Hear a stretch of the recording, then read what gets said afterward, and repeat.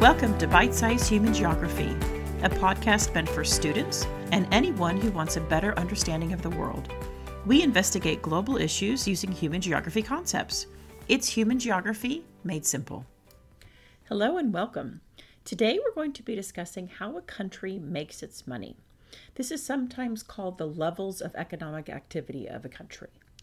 I'm going to break this podcast into several smaller podcasts to make them even more bite-sized for you. Because what I find is whenever I'm discussing levels of economic activity, sometimes the material can run together. And what I'd really like for you to do is to digest the information so that you can really retain it. All right, let's move on to secondary economic activities. You might know secondary economic activities as manufacturing. This is where you are converting the raw materials that you extracted in the primary economic activities and converting them into something new. So if we use our coffee example, we harvest the coffee beans, we pick the coffee beans, and then after cleaning and everything else, then you have to roast them. That roasting process is a secondary economic activity. Maybe you're taking the coffee beans and grinding them up so you can sell prepackaged ground coffee. That would be a secondary economic activity as well. Basically, you're adding some kind of value to the raw material by changing its form and creating something new. We could take wheat as another example. Wheat, we can't really eat it raw as humans. It needs to be converted into something, whether it's flour or, and from there you can make pasta or crackers or cookies or bread. Something like iron. Iron in and of itself isn't super useful, but if you blend it, if you make an alloy out of it with some carbon to help it not rust, then you can make a really strong steel out of it and make it much, much more flexible. Trees are another good example of this. The trees that are harvested in primary, you can create pencils out of them. You can create paper out of them. You can create any number of different things, furniture.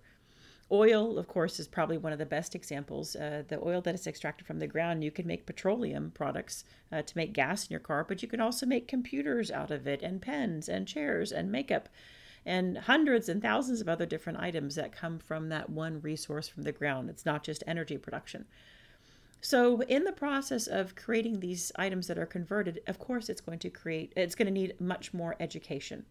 At this level. So to create the machines or to develop the processes for converting, all of those require some type of education system in place to develop the people that are developing these machines and creating basically an industrial revolution within the country. This, when you have more people involved in this level of economic activity, it's also bringing more wealth to the country. That process of conversion helps to create jobs and helps to create higher paying jobs.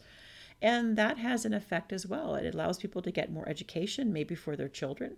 And so as countries go through this process of what we call industrialization, it does create in a country a much more robust economic growth. Let me give you some good examples of this. I would love if you would go and grab your shoe, take off your shoe, slip it off, and see where it was made. Unless it's a Birkenstock, or maybe some kind of specific leather shoe, it was probably made in Vietnam. Now, a decade ago, maybe even 8 or 9 years ago, it probably would have been made in China. But companies, shoe companies in particular, are migrating to countries like Vietnam. And Vietnam is undergoing this explosive growth in the secondary sector. So they are making things like tech related to cell phones and, of course, tons of textiles and other clothing. All of these are being made in Vietnam right now. Pakistan is another really great example of this.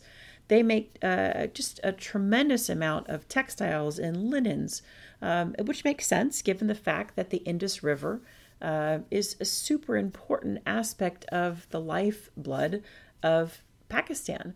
If you are in front of a computer or a cell phone, hop onto Google Earth and go find the Indus River, zoom into it. Make sure that you have the satellite function enabled. But if you zoom in, and you can kind of see the twisting and turning that is kind of a hallmark of a slower moving river. But if you keep zooming in, you'll see all these green little splotches, these rectangular or maybe square splotches close to the river. Each one of those splotches is something that is growing there. Probably the greatest likelihood there is going to be cotton. Cotton is known as white gold in Pakistan, and especially to the farmers, and it creates billions of dollars worth of income for Pakistan, both in the raw material, but also in the textiles and clothing that is manufactured in plants in Pakistan. So as countries move from a country based primarily in primary economic activities and move to a more manufacturing-based sector, there are some things that happen that can be problematic. So countries pretty much undergo what we call an industrial revolution. So you're moving a large chunk of your economy into the secondary sector. This often causes tremendous environmental damage, both air and water quality, because the manufacturing process is messy. And if you think about, say, Charles Dickens and the books that he wrote and the time in which he wrote them, which would have been during the Industrial Revolution in England, we know that his books really documented quite well the devastation that the Industrial Revolution brought to modernizing England.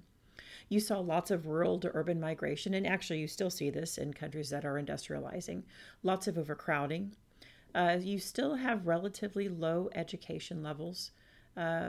You do begin to see a growing middle class, but there's still a really huge gulf between the lower and the higher economic classes. But the reason why people are moving to cities is because you do have tremendous economic opportunity in the form of factory jobs, which pay a whole heck of a lot more than rural agricultural jobs. I think what I'd like to do is in some subsequent podcasts really talk about the outsourcing of pollution.